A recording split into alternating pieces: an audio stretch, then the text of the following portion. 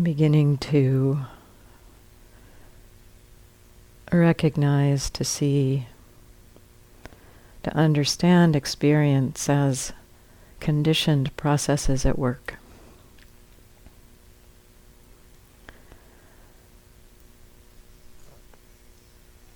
It's kind of a foundational understanding that it puts us into the direction of the wisdom that frees us. It's in the understanding of the way the insights unfold in this practice, this understanding of different processes of body and mind at work and their conditioned relationship. This is the kind of the, it's like we get onto the slope that begins to incline us towards insight and understanding, into impermanence, unreliability, not self. We can begin to see this. It's available in every experience. Seeing this interrelationship between body and mind and how these processes impact each other. And it can happen, we can see it on the cushion, we can see it in the kitchen, we can see it flushing the toilet. For instance, you're walking and see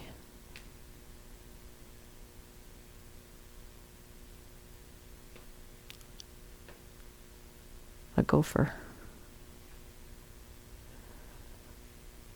There's a recognition of seeing. This can be seen. We may not see it in this way, but this might unfold something like this. The seeing is known. It's seen. There's a recognition of seeing happening, and then there's the clear recognition of gopher.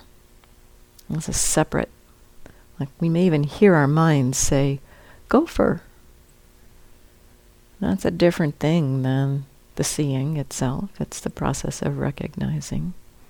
So right there, in a very simple way, the physical process of seeing is conditioning the mental process of recognizing. And that recognition, the way our minds work, often very associative, our historical conditioning,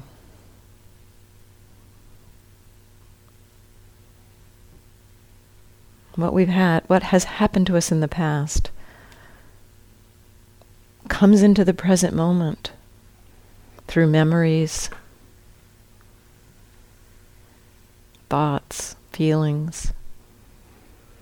And so that recognition of gopher in one's mind might have a memory arise. Again, not something you're consciously trying to do, but and we can see this. We can see we're minding our own business, and suddenly there's a thought about that chipmunk in the campground when we were 5 that stuffed 8 marshmallows in its cheeks. There it is, a memory arising because of the conditioned and associative nature of this being, of the body-mind processes. That memory then may trigger some emotions, may condition some emotions. Delight, happiness of the amusement of that, what was seen when we were 5. This was memory I have. It popped into my mind. The feelings associated with that are conditioned by that memory. No one needed, no me, having to try to drag up memories or make associations, these processes at work. Those feelings, those emotions, then perhaps condition the body. Delightful waves of sensation in the body, lightness of body, maybe a smile on the face.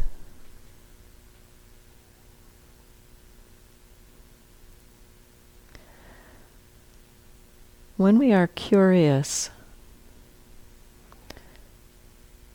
exploring, curious of our experience, and again, this is something that can be recognized.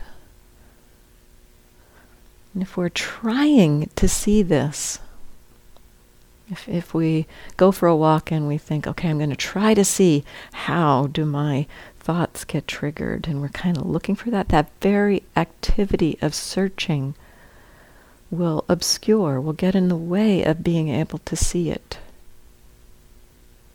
So this is not a doing. And yet, hearing this information, and I've had people come and say, after you described it, I realized that it was already happening. But I hadn't noticed it until it had been described. And this is part of the way these mornings work. Just kind of a description of what might be seen, opening the mind to a possibility of something that might not have been available, because our minds tend to see what they've already seen.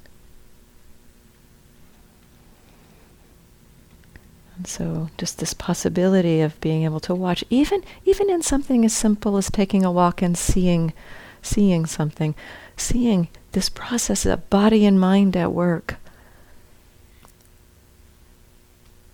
Even in something as simple as that, we can begin to understand. Not me, not mine, not who I am. This is nature at work.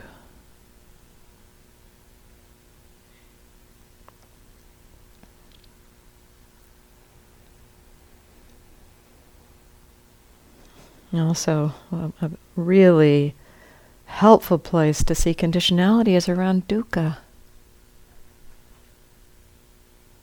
As we begin to understand the arising of our habitual tendencies of patterns of reactivity is deeply conditioned. My own understanding around self-hatred, for instance, being deeply conditioned by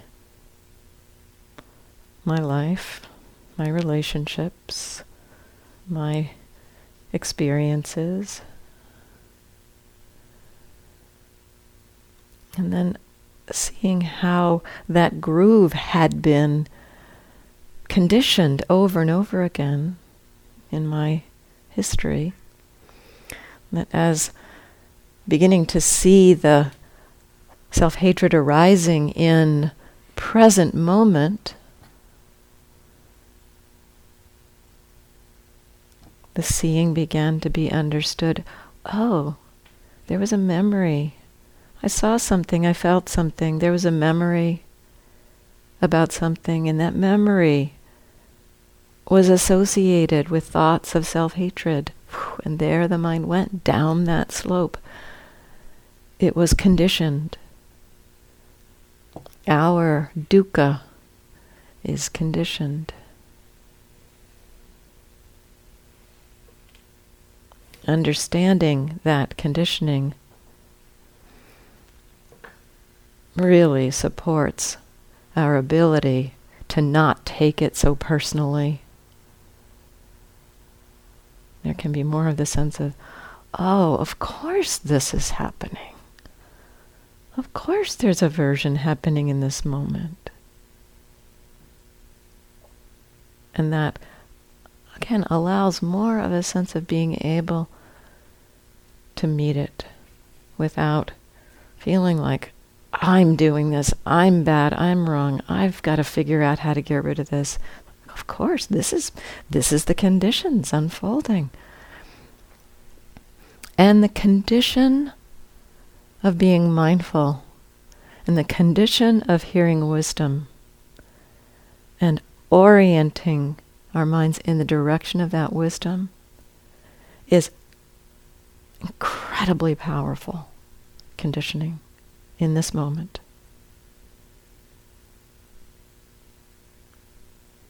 And so that blending of the history, the conditioning that leads us to our dukkha, but the conditioning now that's happening around the practice and the observation and the mindfulness and the understanding, that is extremely powerful conditioning that leads to a completely different experience, can lead to a different experience of that dukkha in the moment. Instead of being caught by it, it's like, oh, right, this is, of course, and this is how aversion feels, right? Oh, this is how a human being experiences aversion. And there can be an ease and a relaxation in that, and even a witnessing of it falling apart because we're no longer caught in that loop and adding the conditions of the aversion. So this is a really powerful conditioning that we're adding to our system with this practice. Conditioning us in the direction of freedom. There's one, I don't remember it exactly. I'll look it up and see if I can bring it for you this afternoon. But it's some place where the Buddha speaks to when we are on the path. It may be an analogy around the Eightfold Path. When we're on the path, that path slants, slopes, and inclines towards freedom, just as all of the water running in all of the little rivulets and streams and rivers inclines towards running into the ocean. It's just the natural direction. So that's the power of this understanding of conditionality. It really puts us on that slope. And so just curiosity about our experience from that perspective.